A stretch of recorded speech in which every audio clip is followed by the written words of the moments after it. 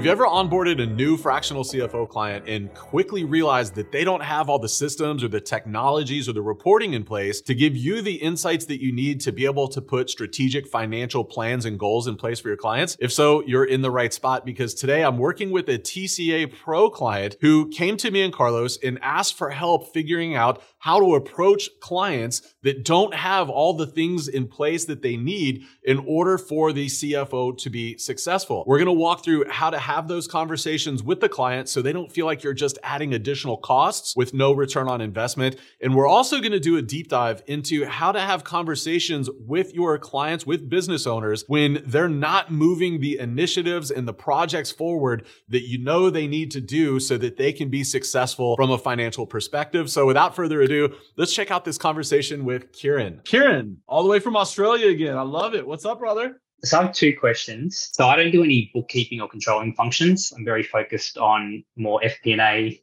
and the higher level CFO functions. I do quite a bit in sort of capital raising and helping companies raise capital. I'm very big on like data analytics and KPI tracking and things like that. One of the challenges that I'm coming up against is I rely a lot on the existing functions of the bookkeeper and software systems that are in place collecting data. So for example, on the e-commerce front, I worked with an e-commerce business that their cost of goods were being recorded on a cash basis, but sales were being booked as they're being sold. So there was a big misalignment on the gross profit. And so the owner said to me, "Hey, Kieran, what's my gross profit per SKU?"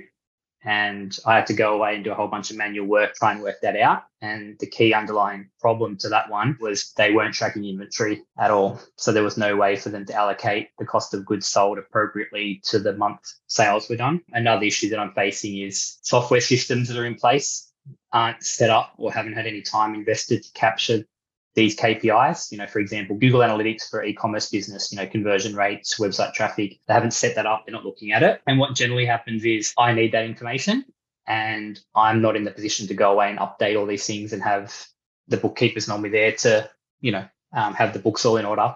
I'm not in a position to update that directly. And so therefore I'm relying on other parties, which may require additional costs from the business to have that sort of, what's the right word here, have it all prepared and all in order. How do you approach, any thoughts on how you could approach that? Because, let's say it's costing them $2-3 to use my services, but then they're going to have to spend another few grand to get these things in order before I can really provide value. Let's go all the way back to where I would start with that, right? So one of the benefits of the niching down, so if you're going to be in e-commerce as an example, Kieran, on the sales call towards the latter half of it, actually towards the very end of it, I like to say things like, look, obviously I won't know until I get into your systems and your books and start reviewing everything. But one of the things that I've learned over the years of serving companies like yours is that a lot of times there's not adequate systems and reporting in place to be able to tell the kind of stories that you want my help telling.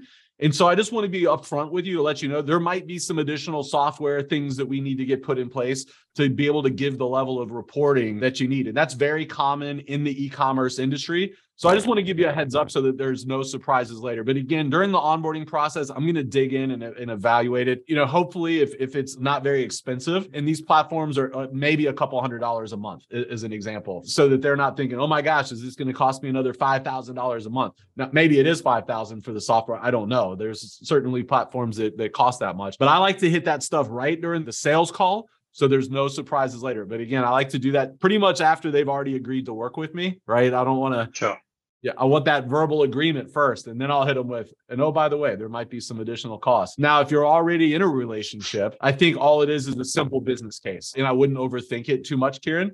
Just go to them and say, look, one of the things that we've been talking about for the last month, 2 months, 3 months, is that we need visibility on a SKU level, right? We've got to understand how profitable X, Y, and Z are, so that we can figure out what the right product mix is, and we can figure out what can we do from a promotions perspective and a shipping perspective, all those kinds of things. And in order to do that, we need a software. So I've done some research, and here's 3 that I evaluated. The clear winner was this one. And the reason that I think this is the right one for you is because of this, and this. And it's, it's going to take us about 30 days to get it set up. Here's the value that it's going to bring, and here's the price, and if it were my business, this would be a no-brainer for me because we've got to be able to make these kind of decisions, right? And really kind of sell it to them. I don't think there's another way around that. You know, you as the CFO, you want to done the due diligence, you know, show them that you've done the research. Why is this valuable? What's the cost going to be? What's the payback going to be? And I think that if you've got a good relationship with them where they trust you, they're not going to scoff at getting a thing that's going to enable you to be successful and help them be successful. That's the approach I've taken so far. It just becomes another thing I need to work out or sort out. They're trying to be the CMO, the CFO, the COO. They're trying to, you know, the founder's trying to be all and everything. And then I've come in and then it's like, hey, we can do this. I can do it manually for you and give you the information you need, but it's going to take me X amount of time. We need to look at getting into software, but it just sort of becomes okay, I'll add that to my list of 1,000 things to work through. And then because I'm not a part of I'm not in the business day to day, I can't have any drive or impact on that. It's fully reliant on the business owner or someone taking action, which, you know, in theory, everyone's keen to do it, but in practice, there's a million other things they're trying to get done. So it ends up causing a delay and holding up, you know, me adding value to the business. Let me dive into that a little bit because you said something that was a little alarming to me. Okay. Can we unpack that a little bit more? Oh, of course. Okay. So are you reporting directly to the CEO? Yes. Okay. So one of the thing that stuck out to me is the comment that, and I don't remember the exact words, but it was something around like the ability to influence the decision making and those kind of things because you're not in the day to day, right? Yeah. We got to get you there. You got to be in that position where you absolutely have the ability to influence, not execute, but to influence those kinds of decisions.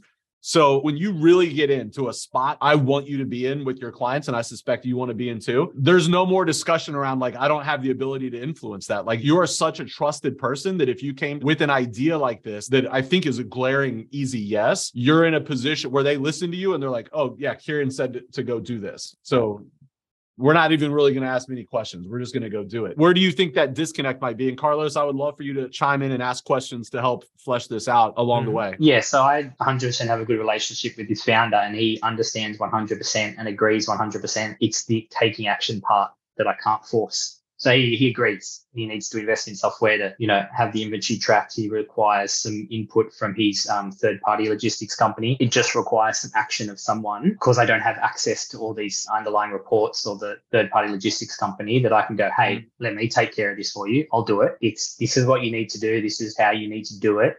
Okay, Kieran, yes, I agree. I understand 100%. Let me work on it. And then time goes by and progress is... I don't know if this is feasible, but let me ask you this question. Why not? Why don't you have access to the 3PL and the softwares and stuff? What would it take for you to have that access? That could be a strategy and that I could request to take control of it. There's maybe two barriers potentially to it. One is it's his business. And so I think he likes maybe having a bit, you know, having that overall control. And second of all, I'm not an inventory expert. I'm not an inventory software expert. I can do research and provide guidance on where it needs to go to. But for me to go and do that, I could do it. I think I'm smart enough to work it out, but it may be a situation that I could request it. He goes, yeah, cool, you take care of it. And then the implementation's not as clear cut as or as efficient as maybe what it should be. If I said, hey, this is what you need to do, let's bring on someone, you know, through Upwork or a contractor that can just bring it on board, implement it, set it up for you, and then we can work with it. I think it's a great idea. And I don't know that I would necessarily advise you to be the guy that's doing all the implementation, right? But one of the things that will come up, and I hope everybody's listening to this, what our clients don't want is us to be bringing them more shit for them to do, right? They're already busy. That's why they finally gave in and hired us, right? When we're going to them with like more stuff that they have to do, I think you run into this exact situation a lot of times where great ideas that need to be executed on, they just stall because the owner doesn't have the bandwidth, even if they know it's a great idea. So one of the challenges that we have as fractional CFOs is we got to ask ourselves, how do I become more than the great idea guy or gal, but how can I also help carry the ball across the finish line? That's a US football reference, right? But maybe like in Australia, it's like something with rugby. I don't know. But how do we help get the project move forward instead of saying, hey, and I'm not suggesting you're doing it to this extent or anything, but that's the question we got to ask ourselves is how can I get involved? Now, if this is something that's clearly out of your scope of work, which it kind of get that vibe that it is, then I think you're on the right track that you say like, here's somebody that we could hire that could implement it, right? So we've got solution. and that you as the fractional CFO could oversee that from the financial perspective to make sure that the numbers all line up. Or if it's something you want to do, you're like, hey, this is a thing that I feel like I should need to know more about. I'd like to do it. Then we're proposing a project to the client that's with a scope of work that says, look, this could be a hands-off thing for you. I would be in charge of overseeing it. I'd need access to these 3 systems and these 2 people. And I would go out and do this and this and this. And we could have it, implemented within 60 days or whatever. That's going to be a challenge for all of us. We have clients that are in growth mode. There are things that need to be done, and our clients don't have the bandwidth to do it. So as that executive level advisor, we got to show them how we can help. And most of the time, they're willing to pay for it. We just took on an ERP implementation project. They've manufacturing client, they're getting big, they need NetSuite, right? Their team is just at capacity. So we said, how can we be part of that solution? So we pitched a very lucrative high 5-figure project to help move the thing forward. That's way out of our scope of work. Once we stepped in and said, hey, we can help with this, all of a sudden, now we're going. That's what I see the solution is as well. Just finding it a bit more time consuming, but that all makes sense. So thank you for that. All right, my friend, I hope you found that helpful. If you're interested in learning more about TCA Pro, that's our group coaching program that's specifically designed for fractional and virtual CFOs. I would love for you to check out the connectedaccountant.com/community. Every month I go live and teach on something related to starting, scaling, and optimizing fractional CFO firms. And then we also do office hours. That's the chance for my community to come and ask me and my team any questions they have about their own firms. If you'd like to learn more about that, check out the connectedaccountant.com/community. In the meantime, I can't wait to see you right back here next week. See you then.